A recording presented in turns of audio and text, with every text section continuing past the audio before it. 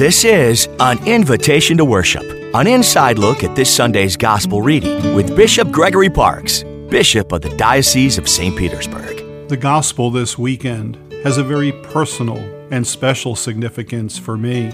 We hear that as Jesus begins his public ministry, he calls two sets of brothers, Peter and his brother Andrew, and James and his brother John, to follow him. All four were fishermen. The Gospel tells us that each immediately left what they were doing to follow Jesus. The reason this is personal to me is that I also have a brother who was called to be a priest, and both of us were involved in other careers when we received the call and invitation to serve the Lord. The reality is that the Lord calls each of us to follow him. He desires to have a close and personal relationship with him, and he asks that we trust in his will for our lives. Saying yes to the Lord's call to follow him may necessarily mean that we'll need to say no to our former way of life. Jesus' first message when he began to preach was, "Repent, for the kingdom of heaven is at hand." The heart of his teaching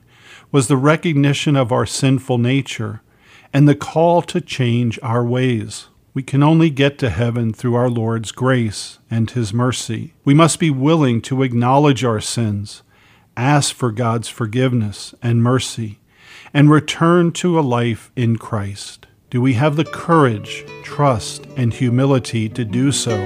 How will you respond today to the Lord's invitation to follow him? I'm Bishop Gregory Parks, inviting you to worship with us this weekend.